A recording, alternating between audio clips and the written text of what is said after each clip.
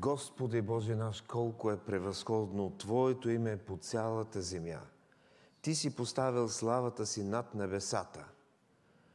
От устата на младенците и кърмачетата си укрепил сила поради противниците си, за да накараш да млъкне врагът и отмъстителят. Когато гледам Твоите небеса, делото на Твоите пръсти, луната и звездите, които Ти си отредил, си казвам, какво е човек, да го помниш, или човешки син, за да го посещаваш? Скъпи брати, сестри и приятели, Господ ни е посетил. Посетил ни е чрез Словото си, чрез пророците. Посетил ни е чрез Своя възлюбен единороден син, който дойде на тази земя. Посетил ни е чрез Святия Дух, който ни изобличава, който ни наставлява, който ни новоражда. И сега тази сутрин пак ни е посетил и Той е тук между нас, защото Неговото обещание е вярно и не се отменя. Нека с нашите хваления, благодарствени молитви, с които изразяваме нужди, Неговото Слово, участието в трапезата да бъде отклик и отговор на Неговата различна благодат. Живеем в свят, който се противопоставя по естество на духовните неща, но ние сме призовани и разбираме истината и желаем да живеем, не само да изразяваме. И нека това да бъде време на наставление, укрепване в вярата, израстване. Нека да се изправим. Господи, благодарим и Ти за това, че Ти си чудесен, превъзходен, за това, че си в нашия живот, в нашите сърца, за това, че можем, въпреки разрухата в този свят на греха, да видим онова творение, което Ти си създал. И с вяра да гледаме напред в чудното ново небе и нова земя, което си приготвил за нас. И затова тази сутрин молим Те да подновим завета, вярата, упованието в Тебе. Действай в сърцата ни. Така че с отворени сърца и души да Те славим и да величаем Твоето чудно и велико име. Чудесен си, Господи Исусе. И това е нашето хваление тази сутрин. Амин. Чудни Исусе, чудесен Бог си Ти, чудната повест кажи ми. 3 песни, които ще започнем нашето богослужение.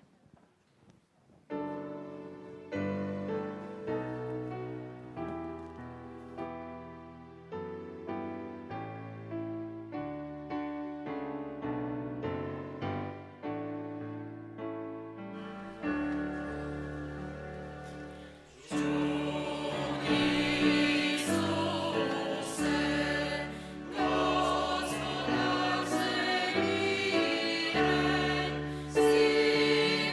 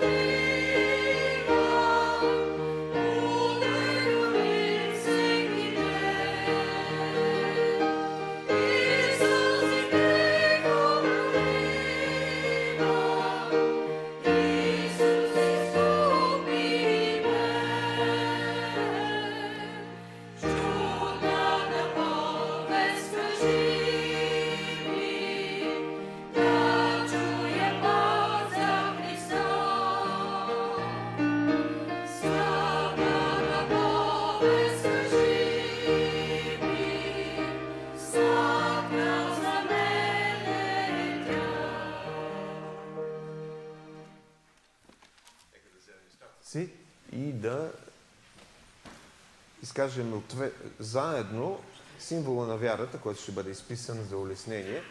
Някои от вас вече го научиха наизуст, но нека да следваме, за да не стане объркване. Символа на вярата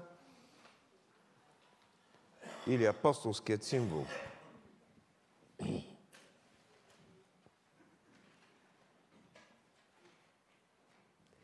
Нека да казвам заедно. Вярвам в всемогъщия Бог Отец, Твореца на небето и земята, и в Исус Христос, Неговия единороден Син и наш Господ, който се зачна от Святия Дух, роди се от Дева Мария, пострада под властта на Понтийския Пилат, разпнат бе, умря и бе възкресен. Ден възкръсна от мъртвите, възнесе се на небето и седна отдясно на всемогъщия Бог Отец, откъдето ще дойде да съди живите и умрелите. Вярвам в Святия Дух, в Святата Вселенска църква, в общението на светиите, в прощението на греховете, във възкресението на тялото и във вечният живот. Амин. Амин. Хора, ще изпее "Без любов аз съм нищо". Една песен, която е основана върху одата на любовта, която апостол Павел пише в 1 Коринтяни 13 глава. Нашето намерение беше да изпеем миналата неделя, когато беше ден на християнското семейство, защото любовта е нещо основно. Но днес, когато говорим за идолите, противодействието срещу тях в нашия живот е именно Божията любов.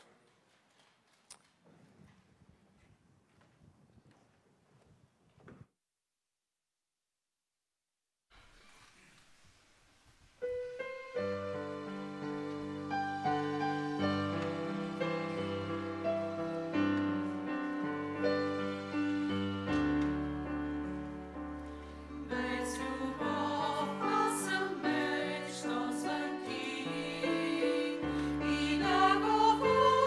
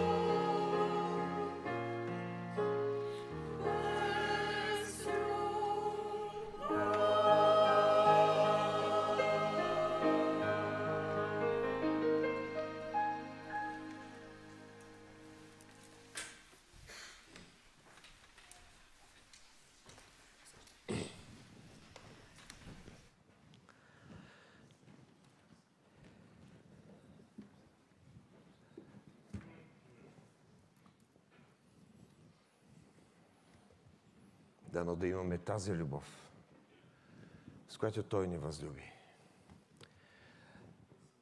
Ще прочита библейското четиво, което за нас се намира в 4-та книга на Царете, 23-та глава, от първите 15 стиха. Нека да се изправим да чуем Божието Слово.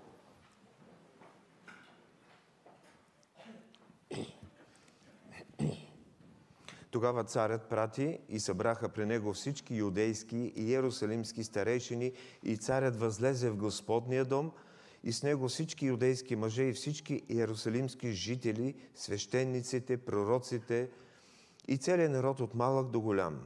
И прочете на всеуслушание пред тях всичките думи от книгата на завета, която бе намерена в Господния дом.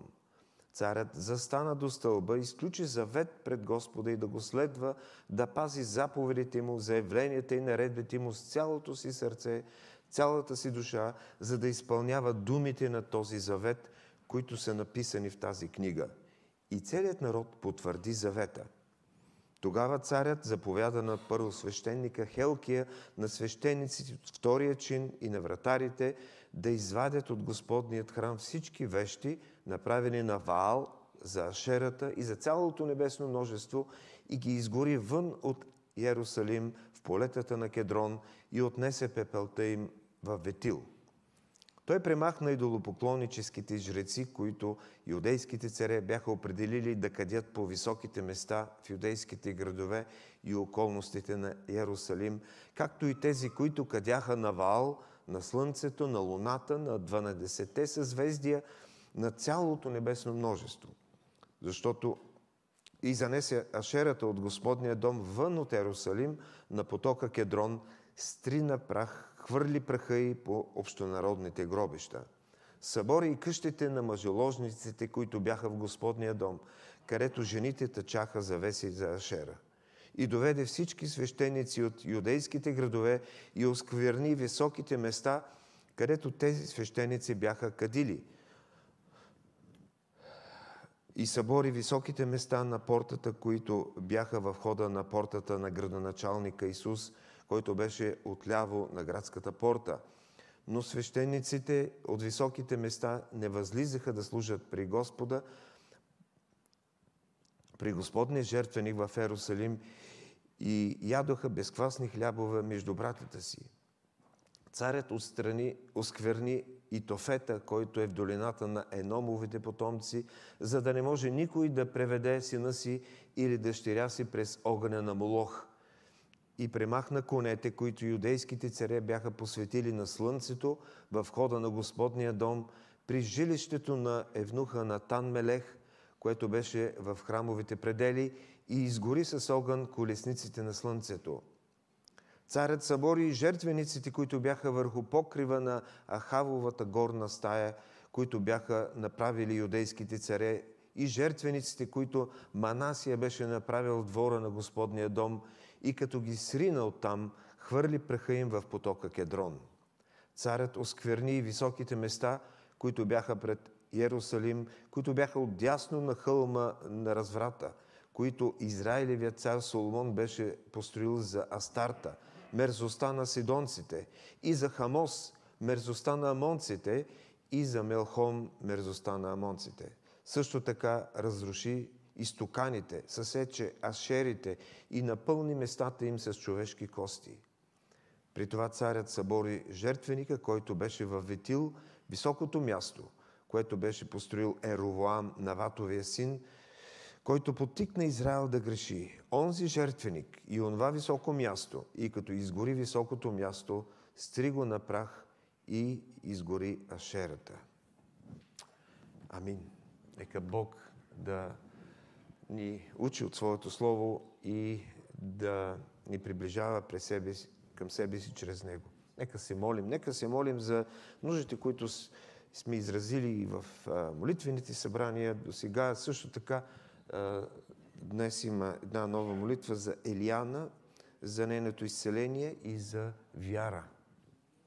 Господи Исусе, благодарим и Ти за това, че ни даваш мъдростта да разбираме това, което четем, даваш ни покорството да го прилагаме в живота си, даваш ни виделина от Святия си Дух, за да отделяме нещата, които са важни и ценни за нас в настоящия момент. Благодарим Ти за Твоето вечно, живо и актуално Слово, което пронизва душите и сърцата ни.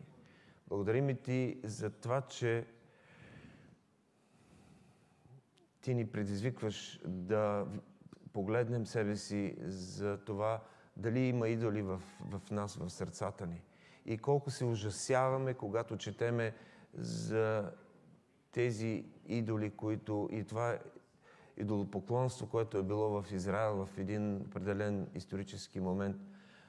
И за това, че Ти си издигнал един управник, който да може да се противопостави и да обърне сърцето си и сърцата на хората към Тебе. Днес копнеем за същото. Днес копнеем да видим обновление в нашата земя, в нашия народ, в църквите, в вярващите хора, които някои от тях са умърлушени или са загубили надежда, че може нещо да се промени и в тях, и в хората около тях. Молим Те, дай тази надежда, тази жива увереност да не ни напуска никога. Благодарим и Ти за примерът, който имаме в Тебе, да оставиш небесата, да слезеш и да поемеш върху себе си всичкия грях на света и идолите, които са. Молим Те да освобождаваш Твоя народ, молим Те да даваш покаяние, сила, надежда, вяра, упование в Тебе. Молим се за конкретният проблем, който имаме пред нас, за нуждата на Илияна, за това, че има един, който поднася с любов и упование в Тебе, пред Тебе, за да се намесиш в нейния живот, за да я спасиш и да я освободиш от греха и също така да изцелиш тялото й. Благослови изобилно. Молим Те за тайните просби, които всеки един е дошъл в сърцето си за нужди, които има. Било за хора, било за себе си. Хора, които преминаха през пневмонии, зарази, хора, които се възстановяват. Молим Те, благослови ги в този момент и нека Твоето тяло и Твоята кръв, когато ги приемаме, да бъдат изцеления за нас. Благослови ни. Молим се с молитвата, която си научил да казваме. Отче наш, който си на небесата, да се святи името Твое, да дойде царството Твое, да бъде волята Твоя, както на небето, така и на земята. Хлябът наш насъщни, дай го нам днес и прости ни дълговете наши, както и ние прощаваме на нашите длъжници. И не ни въвеждай в изкушение, но избави нас от лукавия, защото е Твое царството и силата и славата вовеки. Амин.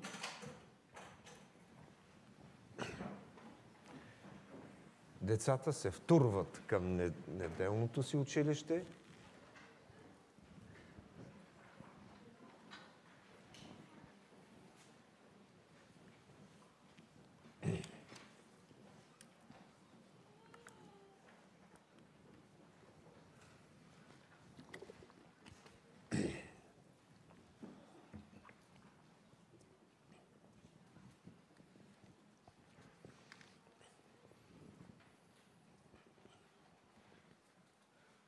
Чудесно е, че виждаме хора, които скоро ни бяхме виждали и че са живи и здрави и очите им светят.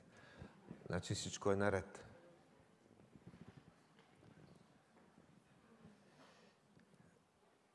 Идолите. Какво е тяхното естество? Има ли ги днес? Как ни влияят, ако ги има? Как да ги открием и как да ги отстраним от нашия живот? И защо трябва точно днес да ги разглеждаме? Защото, както каза апостол Павел в 1 Коринтияни 10 глава, не можем да участваме в бесовската трапеза и Господната трапеза. Да, не можем. И да приемеме бесовската чаша и Господната чаша.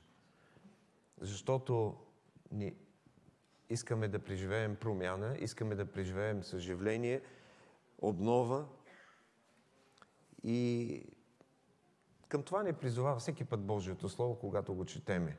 Било самостоятелно или заедно. Защото Божието Слово именно носи осъждение за греха, ако го има, осъждение за идолите, ако ги има. И когато това се осъзнае, следва покаяние, промяна, да се обърнем в правилната посока. Това го прави и Святия Дух, своето невидимо, но реално действие. И когато ние сме променени, можем да обновим и хората около нас, може да се обнови църквата, може църквата да обнови обществото.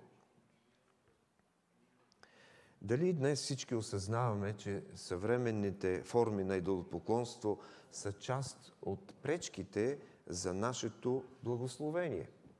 И тъкмо за това ще си говорим. И като начало бих искал да потърся добър пример на човек, който даде тласък на своето време за подобно обновление и връщане към Господните ценности. Един цар, който беше млад, но осъзна, че идолите са пречка за Божието благословение. Когато този млад цар, наречен Йосия, се възкачва на престола, се случва нещо ненадейно. То е обяснено в предната 22 глава на 4 книга на царете. В процеса на разчистване на храма, свещеник Хелкия намира книгата на закона и прочита я пред царя. Хелкия е именно бащата на пророк Еремия, който пророк по-късно пише по този повод нещо в своята пророческа книга. И това прочитане на закона, това ненадейно намиране на книгата, забравената книга на закона, т.е. петокнижието, става причина за голяма духовна реформа и съживление в страната. Казва се, че царят застана до стълба и сключи завет пред Господа да го следва, да пази заповедите му, заявленията и наредбите му. И целият народ потвърди завета. Целият народ потвърди завета, който царят сключва с Господа. Колко лесно звучи, когато го четем, но колко е трудно това. Виждаме днес това, което се случва в управлението на страната. Да сключиш завет с Господа.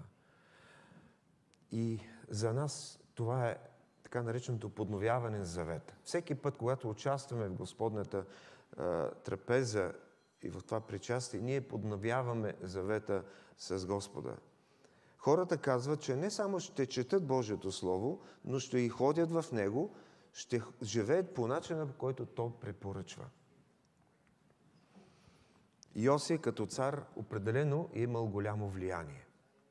Той ще преведе в изпълнение един дързък план. И покаянието е била първата стъпка и сега той продължава нататък. Какво прави? Премахва идолите от храма. Тогава царят заповядал на първосвещеника Хелкия, на свещениците в втория чин и на вратарите да извадят от Господния дом всичките вещи, направени за Ваал, за Ашерата и за цялото небесно множество и ги изгори вън от Ерусалим в полетата на Кедрон и отнесе пепелта в Ветил. Всичко, което е посветено на поклонение на лъжливите богове, бе изгорено и хвърлено извън Ерусалим. Пепелта е била изнесена извън града, за да не гледат хората дори пепелта, а не само някакви бивши идоли. След това се казва, че Йосия премахва неморалността. Събори къщите на мъжеложниците, които бяха в Господния дом, дето жените тъчаха завеси за Ашера. Представете ли си? Мъжеложници, които са били в Господния дом. Каква мерзост, какво падение е било в онзи исторически момент. И това е натрупване на много нечестиви царе, които са владели. Изведнъж се явява един млад цар, който променя нещата с Божият дух. Днес голяма част от обществото ни гледа на хомосексуалността като на нещо допустимо. Въпреки че е осъдено на много места в Божието Слово. През последните десетилетия виждаме и как много либерални църкви по света се съгласяват с тази тенденция.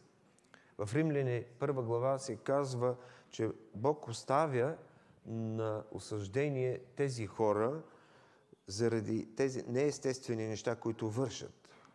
За разлика от цар Йосия, който осъзна тази мерзост и предприе решителни действия. След това се казва, Йосия спря и жертвоприношението на деца на Молох. Йосия разруши и образи, олтари, високи места и други, които бяха донесли хората в земята за поклонение. Дори се стигна до Ветил, прекрачи границите на Юдея. И в обобщение, във втора книга на Летописи, 34 глава, 33 стих, се казва, Йосия отмахна всичките мерзости от всички места, принадлежащи на израелтяните, и накара всички, които се намираха в Израел, да служат на Господа своя Бог. През всичките му дни те не се отклониха от следване Господа Бога на бащите си. Когато четем това, което се е случило преди 2600 години, казваме се дали Бог и днес може да извърши същото в нашата страна. Дали поне Църквата Христова е научила библейския си урок за това, че идолите са пречка за истинската промяна? Нека накратко да минем през тези 7 богове, за които се говори тук в този текст. Те са много повече, но поне тези 7 са оказали много негативно влияние върху Израел в историята. Ваал, Астарта, Ашера, Молох, богове на небето, слънцето, луната, съзвездията, Хамос и семейните богове. Богинята, позната като Астарта, е посочена в Стария завет като Ашерет или върховното женско божество в Ханан и е съпруга на Ваал. Така че много често те са заедно, Ваал и Астарта. Споменати са заедно и тя е божество на плодородието.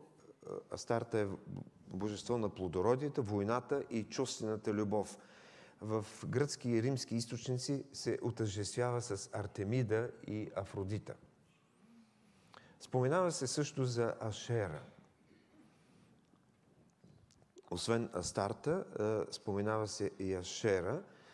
Преди откриването на текстовете от древният Угарит през 1982 година се е считало, че Астарта и Ашера са едно и също божество. Сега е ясно, че те са различни, но в много библейски текстове има основание да се твърди, че в Израел култът към двете божества често е съвпадал. За Молох, какво да кажем? Всички знаем, че се свързва с почета на слънцето и огъня. И затова амонците са правили статуя на Молох и нагорещавали ръцете на Молох, така че са принасяли малки деца като жертва върху нагорещените му ръце, за да бъде умилостивен. Споменават се богове на небето. Слънце, луна, съзвездия. Даже тук в текста се говори за всичките съзвездия. Днешната астрология не е много напреднала от времето на Йосия, но знаем, че това са идолски служения. За домашните и семейните богове се разказва в книгата Битие, когато Яков бяга от вуйчо си Лаван и Рахил открадва домашните идоли на баща си и ги скрива под седалката на камилата. Той така не ги намира.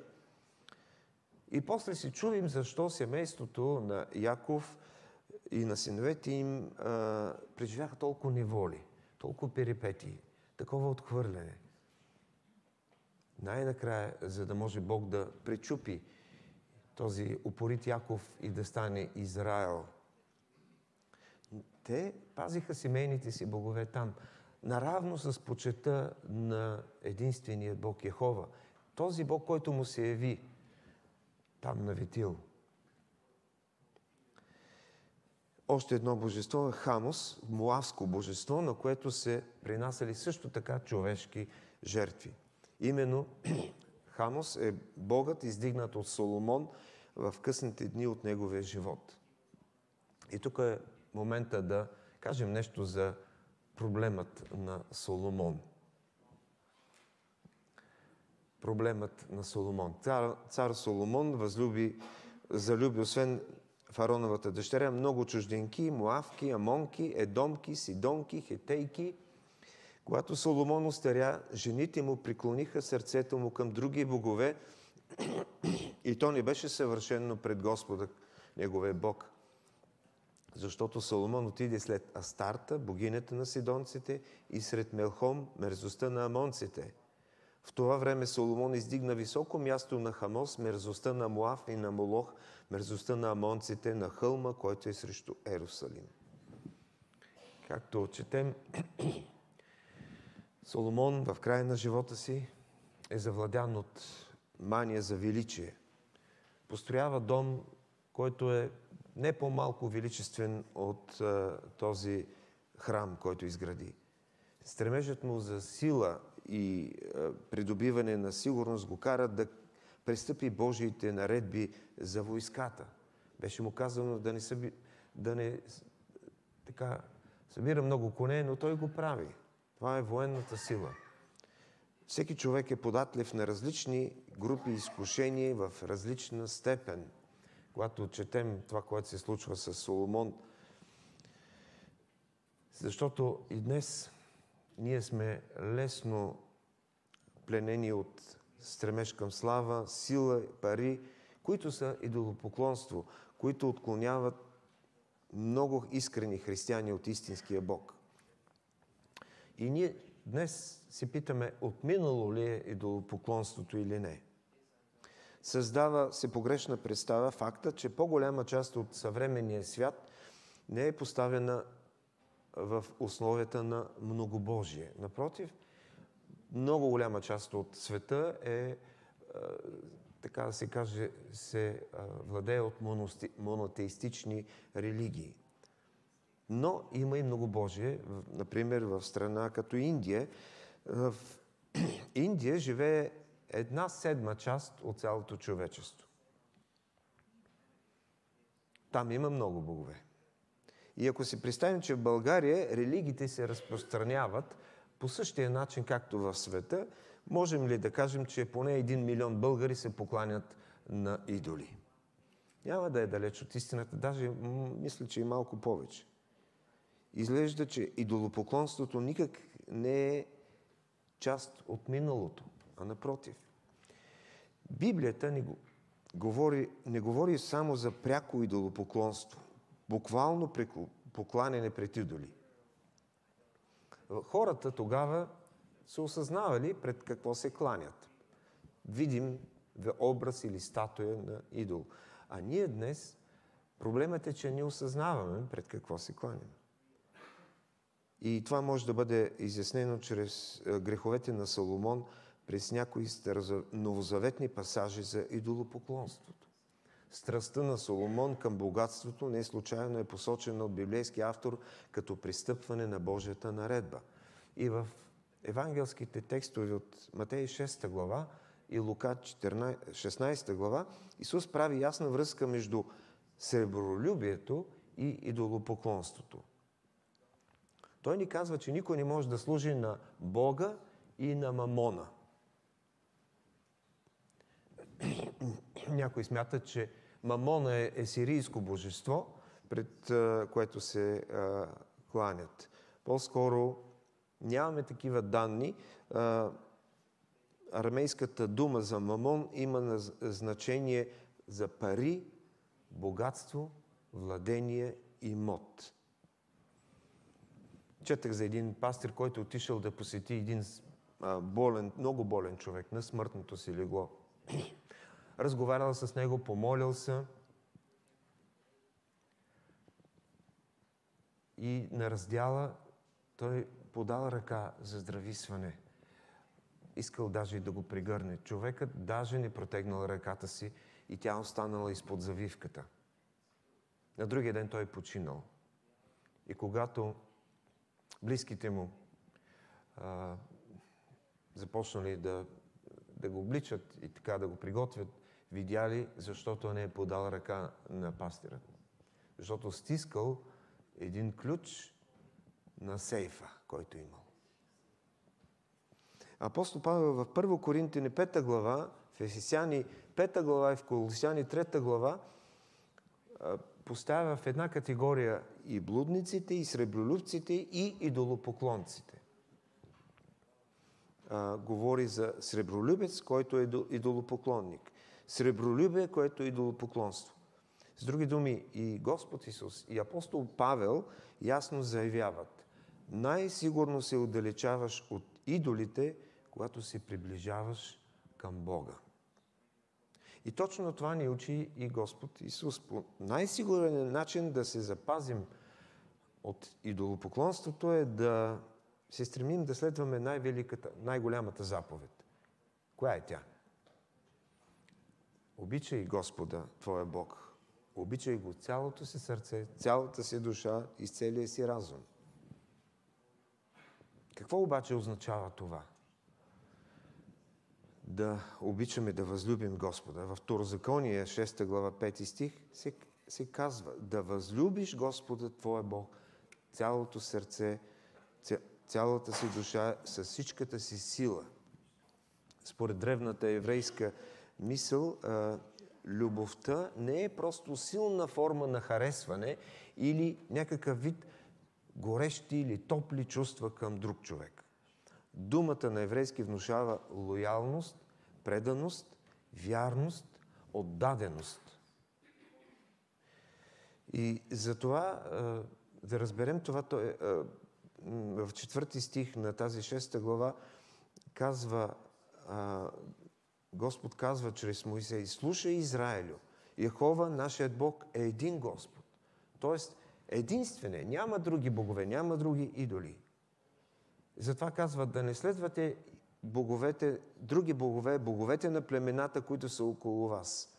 Да възлюбиш означава да останеш лоялен, да останеш верен, да останеш привързан към единственият Бог в този свят. Как да разпознаваме и да откриваме идолите в нашия живот? Често преживяваме така наречената духовна сухота. Едно безразличие, една студенина, едно състояние, в което може би изпадаме, като че ли нямаме директната връзка с Бога. Молим се, но не получаваме отговор на молитвите си.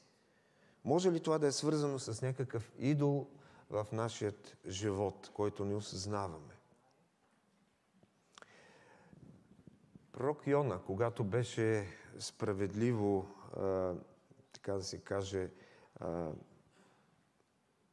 хвърлен в водата и рибата го погълна, търбуха на рибата, казва: онези, които уповават на лъжливите суети или богове, изоставят милостта, спазвана за тях. Има милост от Бога за всеки един от нас, която се препятства от идолите, които допускаме да ни влияят.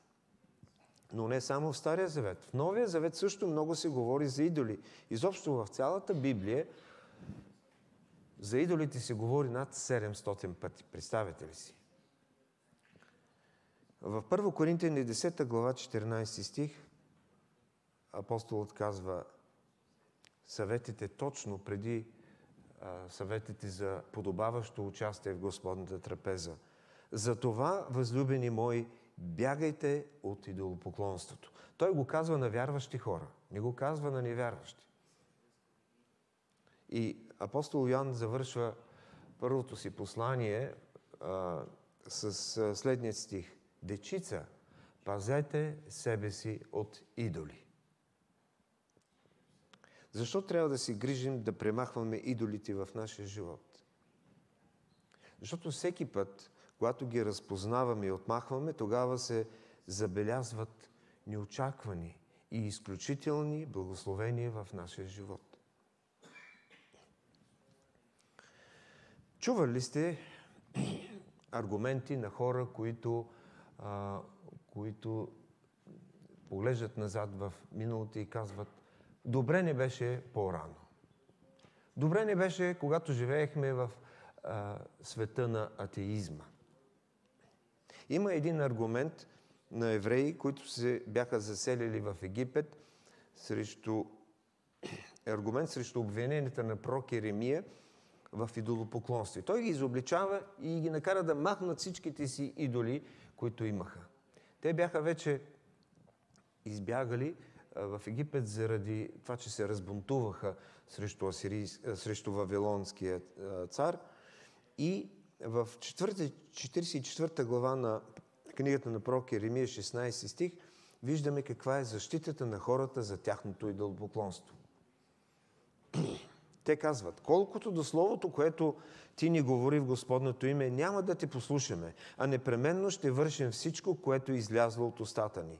Че ще кадим, забележете, на небесната царица и ще й правим възлияние, както правихме ние и бащите ни, царете ни и първенците ни. Но откакто престанахме да кадим на небесната царица и да й правим възлияние, сме били лишени от всичко и се довършихме от меч и глад. И казват в добавка, че това го казват жените, че всичко това са правили с одобрението на мъжете си. Така че, мъже, нямаме измъкване. И както забелязахте от роптанията на хората срещу словото, срещу идолопоклонство, от момента на забраната за идолопоклонство, те са преживели незгоди, а преди, когато са се покланяли на идолите, те са живели много добре. Какво можем да кажем на тези аргументи на такива хора? Когато се живяхме свободно и никой не занимаваше с грях или такива работи, ние си бяхме много добре. А днес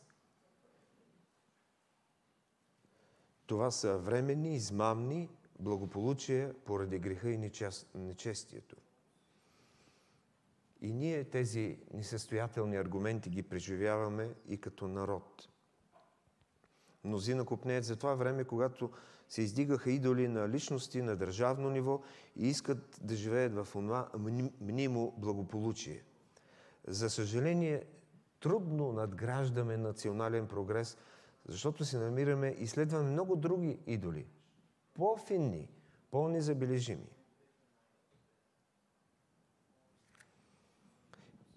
Нека да видим още един добър пример в Стария завет за справяне с идолопоклонството.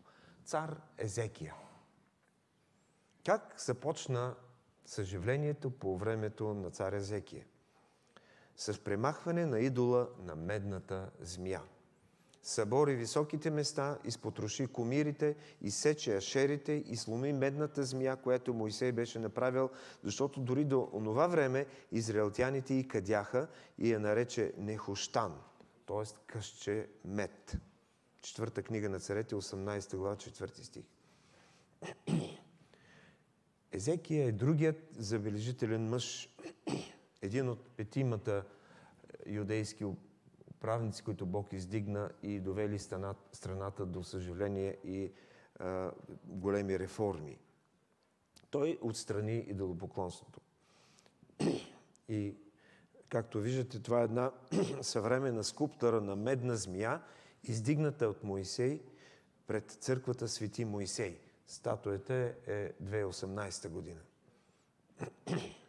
Не знам защо са направили и днес да издигат такава статуя. Мойсей беше издигнал в пустинята медна змия на една върлина, за да я виждат хората, които бяха ухапани от змии и като погледнат към медната змия с вяра, те се изцеляваха. В книгата Числа, 21 глава, се говори за това.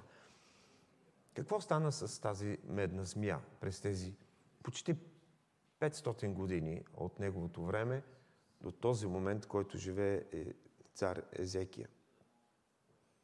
Тя е била запазена като спомен, вероятно в храма, и постепенно започнаха да я почитат като идол.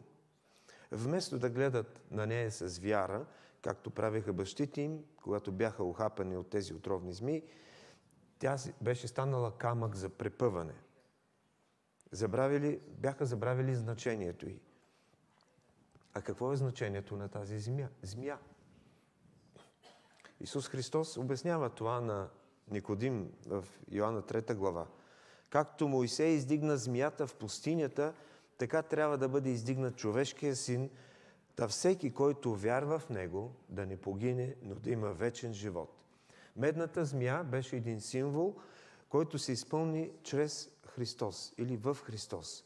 И тези хора обърнаха нещата надолу с главата и започнаха да почитат вместо Бог, който им казваше чрез този символ нещо, те почитаха змията.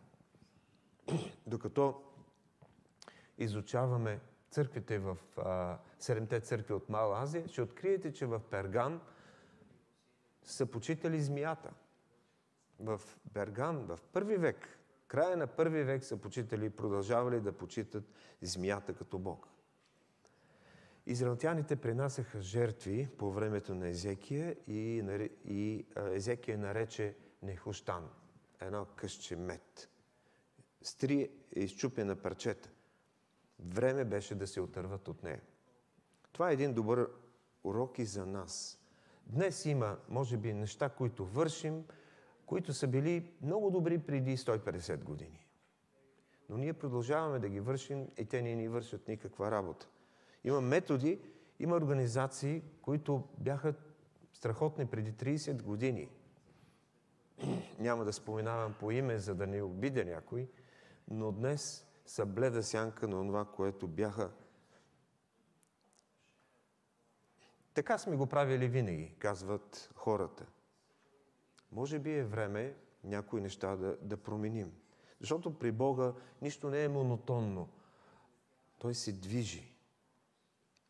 Например, чули сме, а и може би сте прочели от книгите на историческите книги на пастор Игнатов, който издава, за практиката на въведена от Дуайт Муди, да се приканват хора по време на съживителни служби да излизат напред като знак на покаяние. И днес някои продължават да го използват. Дали трябва това да се практикува днес? Това е голям спор. Защото знаем, че много хора са повярвали по различни начини. Има данни, че повече хора са повярвали по време на молитвените събрания, когато идват малко хора, отколкото на някакви големи евангелизационни служби. Ако Бог води някого да прави нещо, то не е задължително да води и нас да правиме същото. Убеден съм, че ортодоксалните евреи са критикували Езекия. Той унищожи нашата скъпоценна, нашата изящна, прекрасна медна змия. Скъпи приятели, брати и сестри, а дали няма някакви идоли в нашия живот, които да имаме нужда да ги разкараме просто? Може би има някакви начини, по които сме свикнали да правим неща, но не действат днес. Добре е да разбираме идолопоклонството в древния свят, за да не го пренасяме в нашия свят. Чудим се как така някой може да се покланя на идоли. Как тези статуетки могат да бъдат толкова прекрасни? Има няколко неща, по които трябва да разберем защо е било лесно. Защото е било наистина лесно, защото е било удобно, защото се казва, че ако жертваш на идола, ще сполучиш. Няма друга алтернатива за много хора. Защото се казва, че е било нормално. Всички го правят. Навсякъде е пълно с статуетки, с идоли. Където и да погледнеш, виждаш идоли. Идолопоклонството тогава е било логично. Каква е логиката? Хората са различни, нуждите им са различни и на тебе ти трябва едно божество за една нужда, друго божество за втора и трета, така че по-добре да имаш различни божества за различните нужди. Как може да има така един Бог, който да задоволява всичките ти нужди? По-добре е повече богове, повече опции. Идолопоклонството е било и чувствено, сензитивно, бихме казали. И, за съжаление, много от тези ритуали пред тези лъжливи богове са прераствали в оргии. Обобщено, идолопоклонството е лесно да се прави, коства ти малко, има малко етични граници, почти няма такива. Каква е връзката днес? Връзката е с просперитетното благовестие или просперитетната Евангелие. Много е лесно. Вярвай и ще успяваш. Вярвай и ще си винаги благополучие. Няма да имаш никакви проблеми. Никой няма да те притеснява за нищо. Връзката е също така с ритуалната религия, с това номинално християнство, което е завладяло хората в масовото членство по църкви, в държавните църкви. Или освободена сексуалност, завладяла света, намираща все повече почва в тези номинални църкви. Дори в монотеистичните религии съществува много идолопоклонство. И това, което отличава древното от съвременното идолопоклонство е, че тогава те са били, както казах, са имали образи, а днешното идолопоклонство не се свързва непременно с образ. Тогава какво е съвременното идолопоклонство? Нека да подчертая, че не смятам иконите и статуите в католически православни църкви за истински изображения на идоли и не можем да наричаме тази практика идолопоклонство, защото тези икони не са копия на някакъв друг Бог и не са предназначени да подменят истинския Бог. Но може да са нехощан. Просто нямаме нужда от това. Защото тогава хората са били необразовани и чрез образи се представили библейските сцени. А днес ние имаме пълното Божие Слово. Така че трябва да правим това разграничение. Идолопоклонството е да поставиш вярата си в нещо друго, вместо в истинския Бог. Всъщност, не е ли това първородният грях? Адам и Ева не бяха изгонени от градината, от Едем, за това, че ядаха от някакъв плод, някаква магическа ябълка. Те бяха изгонени, защото бяха непокорни и не се довериха на Бога, който им каза истината, че Той ще задоволява техните нужди. И това е същата причина за идолопоклонство днес. Неверие, че Бог може да задоволи нашите нужди. Най-известният пример е на планината Синай. Те не дочакаха Бог да задоволи техните нужди и си направиха едно теле, един идол за поклонение. Днес имаме скрито идолопоклонство. Имаме липса на вяра в Бога, липса на доверие в Бога, че Той ще снабди всичките ни нужди. Понякога проявяваме неверие в Бога, поставяме вярата си в пари, приятели, връзки, Основното е липса на вяра и търсене на други заместители. Каква е нашата вяра? Въпросът трябва да си го задаваме често на себе си. Дали разчитаме на Бога, на собствените си способности, дали го търсим за всекидневно ръководство. Най-сигурните начини за опазване от идолопоклонство са едни прости съвети, но масово пренебрегвани от вярващите. Първо, да осъзнаем на какво ние служим.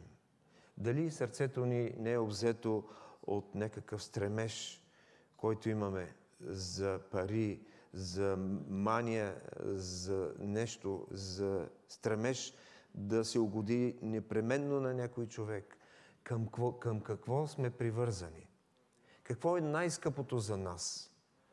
Ако изключим задължения като работа, сън, храна, учене, за какво друго отделяме най-много време или го правим без да го желаем? Владее ли ни някаква зависимост? Нещо, което не можем да се освободим. Някакво пристрастяване. Много са възможностите. Ако отчитаме, че нещо е преди Бога в нашето сърце, нека да го помолим, да изповядаме, да ни прости и да ни даде сили, да го поставим на първо място в нашия живот. Да поддържаме близки взаимоотношения с Бога в молитва. Да поддържаме библейското си четиво изучаване с нагласата, че Бог ни говори чрез това Слово. Да поддържаме близка връзка помежду ни, защото християнството не е сведено до самоусъвършенстване. Сам да се справиш, сам с Бога да се справиш.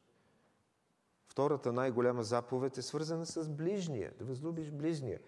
Ти трябва да търсиш начини да помогнеш някой, който е в нужда. Тогава и той ще ти помогне.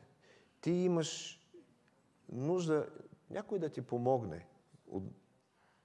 Много по-успешно ще живеем с Божието повеление да нямаш други богове освен мене. Изход 23. Така че нищо не може да ни придвижи напред и да благослови народа ни и нас самите, освен да отхвърлиме идолите в нашия живот. Възможно е Бог да ни промени. Възможно е да има съжаление и днес. Преди реформаторите имаше Уиклиф и Нокс. След това Лутер, Калвин, Цвингли. През 17 век друго възраждане, известно като пуританството. След това в 18 век, времето на мрак и деизъм, идва голямото пробуждане на Уесли и Уитфилд. В 19 век това мощно мисионерско движение, съжаление, породило мисиите в целия свят, включително и в нашата страна, и довело до основаването на нашата църква. През 20 век изглежда нямаше такова голямо всеобхватно съживление, но имаше много локални, местни съживления, които и ние сме преживявали. Затова нека да се огледам около себе си. Има ли причини да пазим някои идоли в живота си? Не е нужно да ходим да протестираме. Нужно е да преживеем промяната, която е отвътре, която идва отгоре и влиза право в сърцето. Да осъзнаем своята си студенина безразличие. Историята на Йосия ме насърчава. Надявам се и вас. Историята на Езекия ни насърчава. В най-мрачния част от историята на този народ дойде съживление. Тези хора отхвърлиха идолите. Нека и ние като тях да потвърдим и да подновим завета с Бога. Амин. Спасителю, благодарим ти за това, че ни даваш светлина за много опасности, които са в нашия живот и които често неглижираме. И ни помагай да бъдеш на първо място в нашия живот, да Те възлюбим повече и повече, да бъдем верни на този завет, който Ти си направил с нас. Благодарим и Ти за това, че ни държиш в ръката си. И бихме искали да живеем един живот, който е предизвикателство за света, но и благословение за нас. Покланяме Ти се. Амин.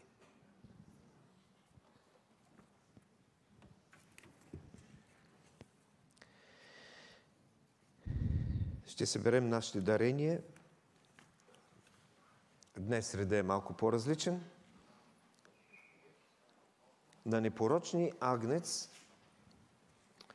песен 270, по време на която ще съберем даренията.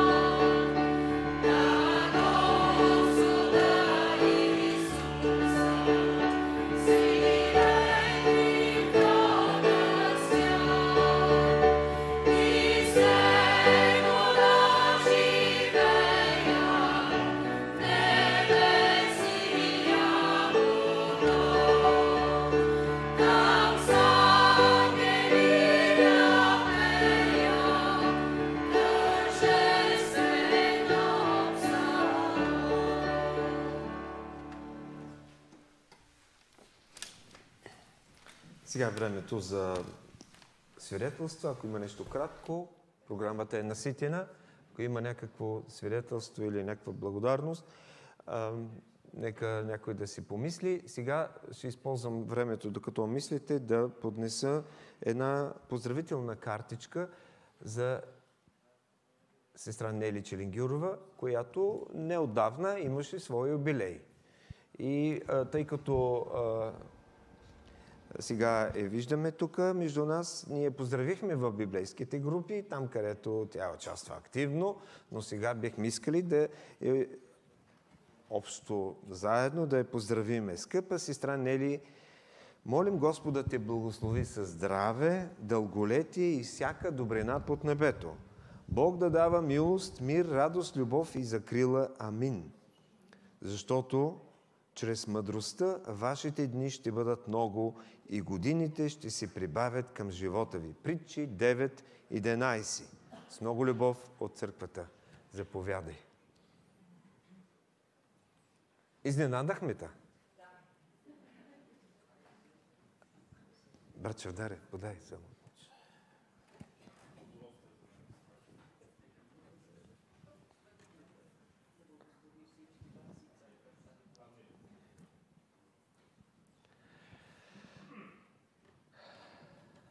Един активен радетел срещу идолите.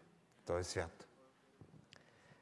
И за свидетелството в този свят на истината. Има ли някакво свидетелство? Така. Не виждам. Добре. Хубаво. Тогава наред съобщенията. Богослуженията си както следва. В сряда молитвеното събрание от 18 часа. Следващият месец е богат на събития.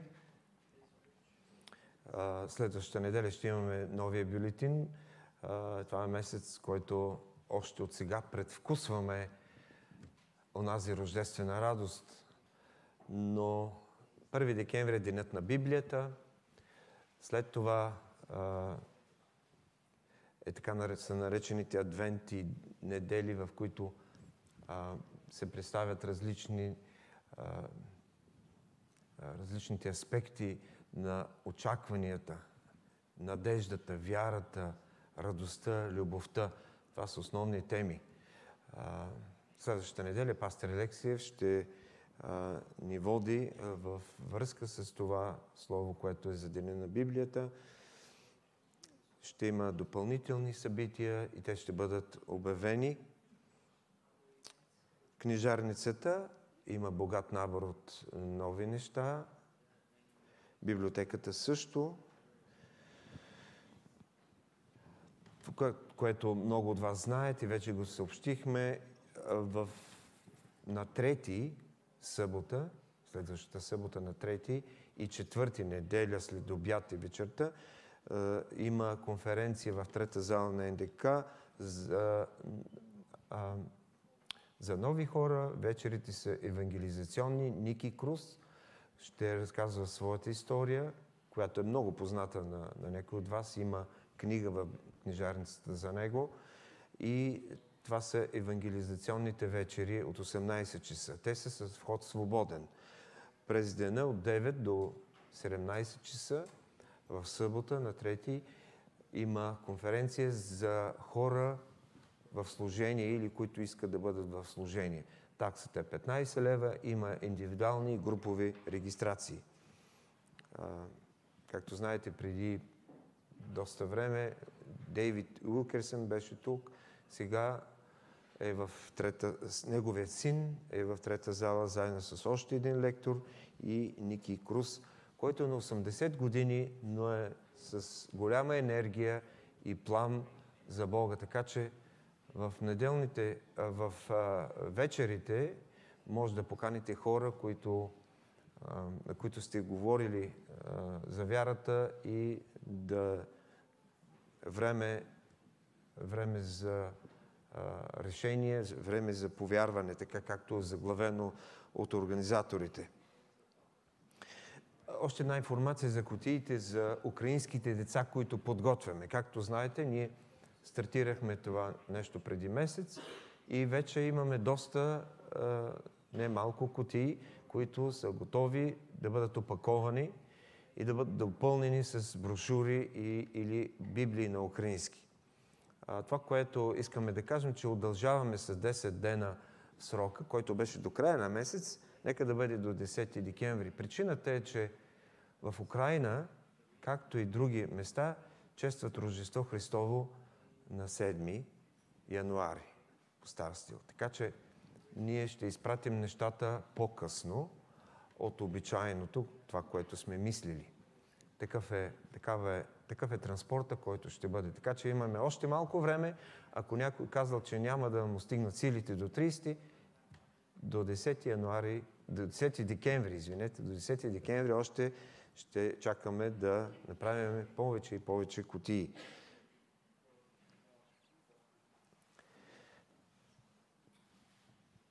Един преход към Господната трапеза, която ще имаме след малко, е "Виж агнеца".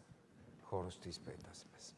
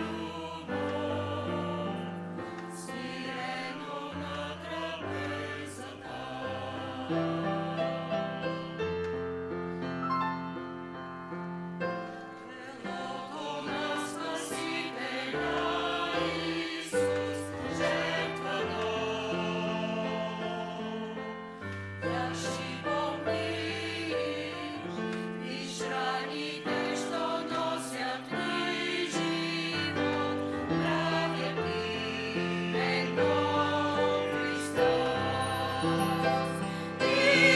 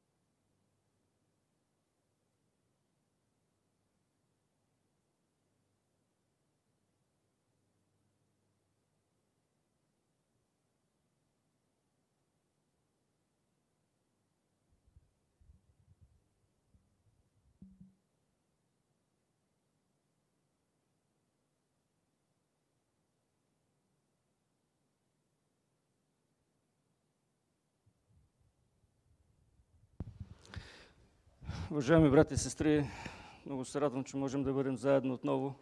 Определено ми липсвахте. Ще ви прочета един текст от Евангелието според евангелист Йоан, глава 8, стихове от 2 до 11. И рано сутринта пак дойде в храма и целият народ дойде при него и той седна и ги поучаваше. А книжниците и фарисеите доведоха при него една жена, хваната в прелюбодейство. И като я поставиха по средата, му казаха: „Учителю, тази жена беше хваната в самото прелюбодеяние, а Моисей ни е заповядал в закона да убиваме такива с камъни. А ти какво казваш?“ И това казаха, за да го изпитат, та да имат за какво да го обвиняват. А Исус се наведе надолу и пишеше с пръст на земята. Но като продължаваха да го питат, той се изправи и им каза: „Който от вас е безгрешен, нека пръв хвърли камък върху нея.“ И пак се наведе надолу и пишеше с пръст по земята. А те, като чуха това, се разотидоха един по един, като започнаха от по-старите, и Исус остана сам и жената, която стоеше по средата. И когато се изправи и не видя никого, освен жената, Исус си каза: „Жено, къде са тези, които те обвиняваха? Никой ли не те осъди?“ А тя отговори: „Никой, Господи.“ Исус каза: „И аз не те осъждам. Иди си и от сега не съгрешавай вече. Амин.“ Тази случка е позната в Божието Слово, е записана като случка, която фарисеите организират, за да могат да приклещат Исус, да го хванат натясно и да го осъдят. Ние няма да се спираме на нейното начало, аз бих искал да обърна вниманието ви обаче към нейния край. Остават само Христос и жената. Онези, които я обвиняват, онези, които са скалъпили всичко това, са си заминали един по един, защото не са безгрешни. Защото в тях има грях. Защото може би те самите са вършили същото престъпление. Но забележете, в тази последна сцена, между грешницата и праведния, между безгрешният и грешната, между този, който единствено има право според закона да хвърли камък върху нея, и тя, която стои по средата и очаква да бъде убита, има едно лично отношение. Господ Исус Христос лично отива при нея и казва: „Жено, никой ли не те осъди?“ Така прави Той с всеки един от нас, защото сякаш цялото човечество е обрисувано тук. Грешното човечество пред един праведен Бог. Неправедното човечество пред един безгрешен Бог. И Бог се обръща лично към всеки един от нас, за да ни призове при себе си. Защото вижте какво се получава накрая. Жената се обръща към него и го нарича как? Не учителю, както фарисеите, а Господи. Тя го признава за свой господар в живота си, в сърцето си, в взаимоотношенията си с него. Личното отношение на Господ Исус Христос доведе до поклонението на тази жена, до преклонението на нейното сърце към него. Доведе грешника до истински взаимоотношения с своя Спасител. Това ни напомня и Господната трапеза. Тя ни напомня, че спасението е един личен акт между Божието сърце и нашето сърце. Между Божият глас и нашият глас. Между Бог и нас самите. Затова, когато пристъпваме към нея, ние пристъпваме към нещо лично, нещо съкровенно, нещо, което Господ даде за нас лично, за теб и за мен. Не само това. В тази история Господ Исус Христос беше достъпен. Беше достъпен. Тя можеше, тази грешница, която заслужаваше смърт, можеше да отиде при Него и да се обърне към Него и да го нарече Господи. Той е достъпен и днес. Господната трапеза е достъпна и днес за всички онези, които са били срещнати лично от Бога и които се обръщат към Него с Господи. Не само това. Но Господ Исус Христос каза на жената, че й прощава. И Господната трапеза е символ именно на тази прошка, която ние получаваме чрез кръвта на нашия Спасител, чрез тялото, което Той се остави да бъде повесено на кръста. Господ Исус и каза, че и прощава, но и каза и нещо друго. Иди и не се грешавай вече. Защото личната среща с Господ Исус Христос води до един живот на посвещение към Него, на обич към Него, живот в обществото на вярата, живот искрен, честен, открит, живот, който се стреми да бъде живот без грях. Господната трапеза чрез живота на Господ Исус Христос, който беше безгрешен и въпреки това остави себе си да бъде убит заради нас, ни предизвиква и днес. Ние живеем ли без да се грешаваме? Имаме ли чисти взаимоотношения помежду си? Когато пристъпваме към Господната трапеза, нека да помним тези неща. Дали сме лично призовани от Бога? Дали лично сме се срещнали с Него? Дали Той е нашият Господ и Спасител? Дали нашият живот е променен? Дали имаме чисти взаимоотношения помежду си? Ако отговаряме на всичко това, Господната трапеза е достъпна за нас. Нека се молим. Господи, благодарим Ти за това, че можем да бъдем срещнати от Тебе лично. Благодарим Ти, че тази среща винаги ни води до поклонение пред Тебе, защото Ти си този, който даваш живота си и ставаш достъпен за всеки един от нас. Помогни ни да живеем живот без да Ти се грешаваме. Помогни ни, Господи, да живеем живот, който да е угоден на Тебе. Благодарим Ти за Твоята трапеза, за хляба и за виното, за това, че те, символизирайки Твоята жертва на кръста, ни помагат отново да се опомним, да чуем отново Твоя глас, да подновим завета, както чухме, за да може, Господи, Ти да бъдеш издигнат. Благослови и освети трапезата. Благослови и освети хляба и виното. Подготви сърцата ни за срещата с Тебе. Амин.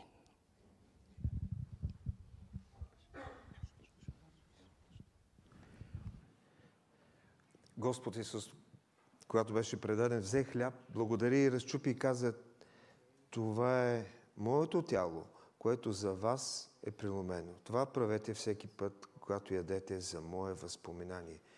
Господи, благодарим Ти за това, че Ти си хлябът на живота. Благодарим Ти за това, че не пожали себе си, но отиде на кръста заради нас. Благодарим Ти за това, че беше положен в гроб и очевидците го видяха. Благодарим Ти за това, че възкръсна. И днес можем да Те разпознаем по белезите на ръцете и на краката и в ребрата.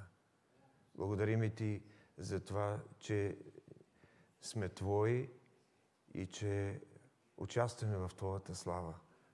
Дай ни Твоята сила и благодат сега. Амин.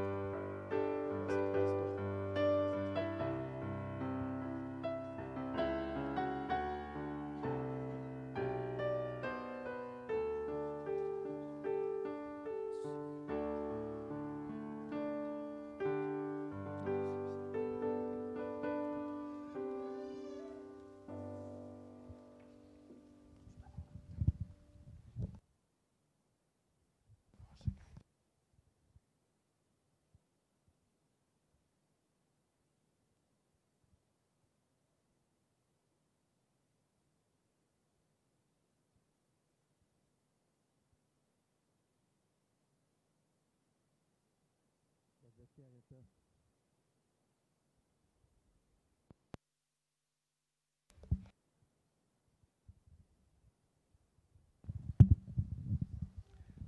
След вечерята Господ Исус, като взе чаша, благодари и каза: вземете и пийте. Това е кръвта на Новия Завет, която се пролива за мнозина. Господи, помогни ни да приемем с вяра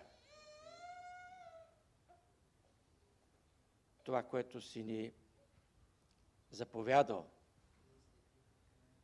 да правим и да пазим, не само в спомен на Тебе, но което ни помага да осъзнаем в пълнота силата на Твоята жертва, да очисти греховете ни, всяка неправда. Молим Те, Господи, издигни ни със силата на Твоя дух към себе си, за да бъдем едно с Тебе, заради името Ти, така както Отец е заповядал за нас. Амин.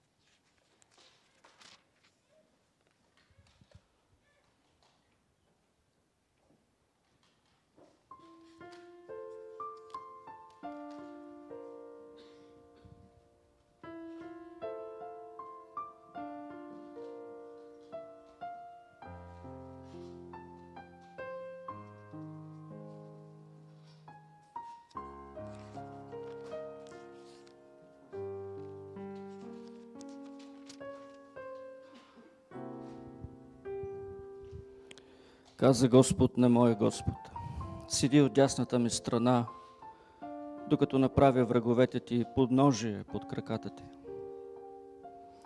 И Господ ще простре от Сион скиптера си, скиптера на славата ти, подножие под краката ти. Господ ще простре скиптера и ще каже: владей сред враговете си. Народът ти ще бъде готов в деня на силата ти. И святото великолепие от скута на зората ще се за теб, като росата, твоите млади. Господ се заклее и няма да се разкае. Ти си свещеник до века, според чина Мелхиседеков.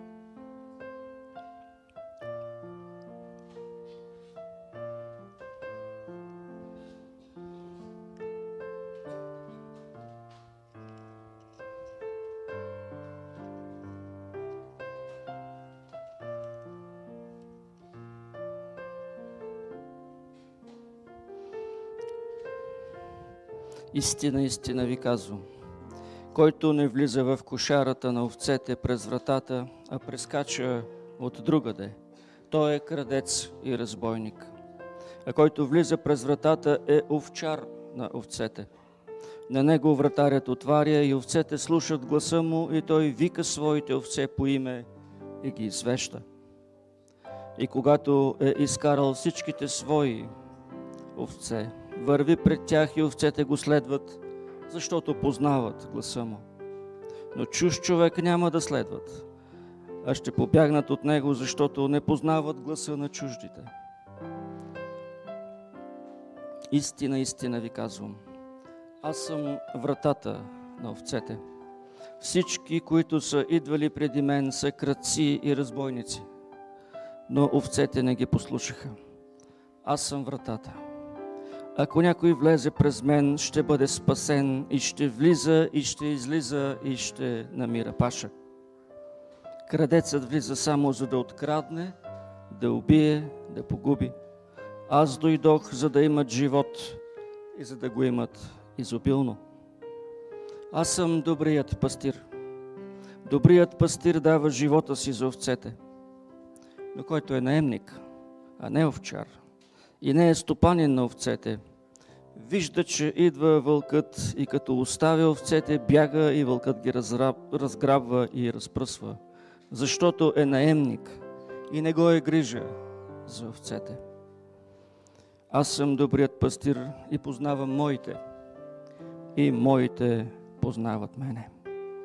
Както Отец познава мен, и аз познавам Отца, и аз давам живота си за овцете. За това ме люби Отец, защото аз давам живота си, за да го взема пак. Никой не ми го отнема, а аз от себе си го давам. Имам право да го дам, имам право пак да го взема. Тази заповед получих от своя Отец.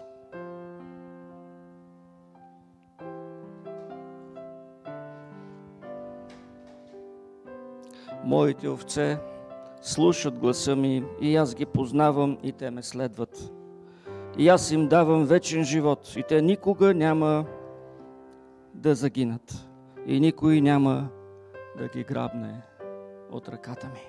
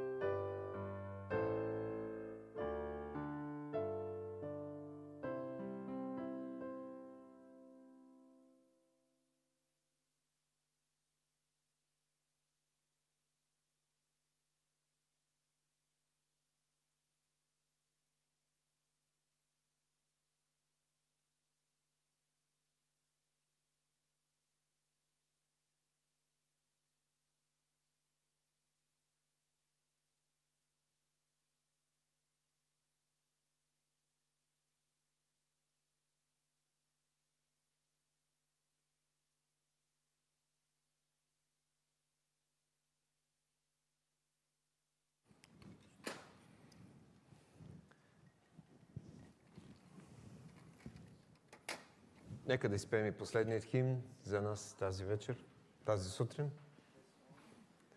след тази вечеря.